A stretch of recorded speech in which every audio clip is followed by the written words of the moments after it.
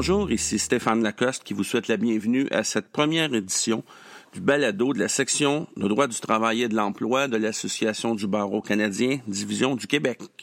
Les congés fériés en vertu de la loi sur les normes du travail et les travailleurs syndiqués.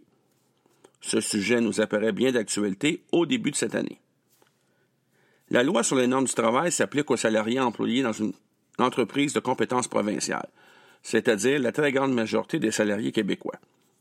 Les salariés qui travaillent, eux, dans une entreprise de compétence fédérale sont plutôt soumis au Code canadien du travail qui fera l'objet d'une autre édition du balado. La loi sur les normes du travail prévoit 7 jours fériés. Le 1er janvier, le vendredi saint ou le lundi de Pâques au choix de l'employeur, le lundi qui procède le 25 mai, aussi appelé Fête des Patriotes ou Fête de la Reine, le 1er juillet, ou si cette date tombe un dimanche, le 2 juillet, le 1er lundi de septembre, aussi appelé Fête du travail, le 2e lundi d'octobre, aussi appelé Action de grâce, et le 25 décembre, aussi appelé Noël, bien entendu. Les gens ignorent souvent qu'en vertu de l'article 59.1, les dispositions de la loi sur les normes du travail concernant les congés fériés ne s'appliquent pas aux salariés syndiqués dont la convention collective prévoit au moins 7 jours fériés en plus de la fête nationale. En pratique, je n'ai jamais vu de convention collective qui ne prévoit pas ce nombre minimal de congés.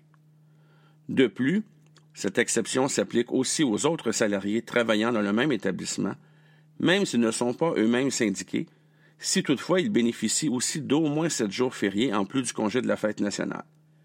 Ces exceptions sont importantes, car il arrive fréquemment que des entreprises et des salariés l'ignorent et cherchent auprès de la Commission des normes du travail des solutions, qui se trouvent plutôt dans la convention collective applicable ou dans le contrat individuel de travail du salarié non syndiqué. Pour tous ces salariés exclus de l'application de la loi, aucune des dispositions de la loi sur les normes du travail concernant les congés fériés ne s'applique. Ainsi, un désaccord quant aux jours fériés relève donc alors plutôt d'un arbitre de grief pour les salariés syndiqués ou de la Cour du Québec pour les salariés non syndiqués. Il est donc important, lorsque les syndicats et les employeurs négocient une convention collective, qu'ils s'assurent de bien prévoir un régime complet, nombre de jours fériés, possibilité ou non de déplacer ces jours, l'indemnité payable, le cas des salariés qui doivent travailler ces jours-là, les conditions pour avoir droit à ces congés, notamment eu égard à l'ancienneté ou aux absences le jour précédent ou suivant le jour férié. Bien sûr, ces mêmes considérations s'appliquent pour la négociation du contrat individuel de travail. Le régime est donc assez simple, mais il faut bien le connaître et surtout bien planifier. Voilà, ceci met fin à ce premier balado.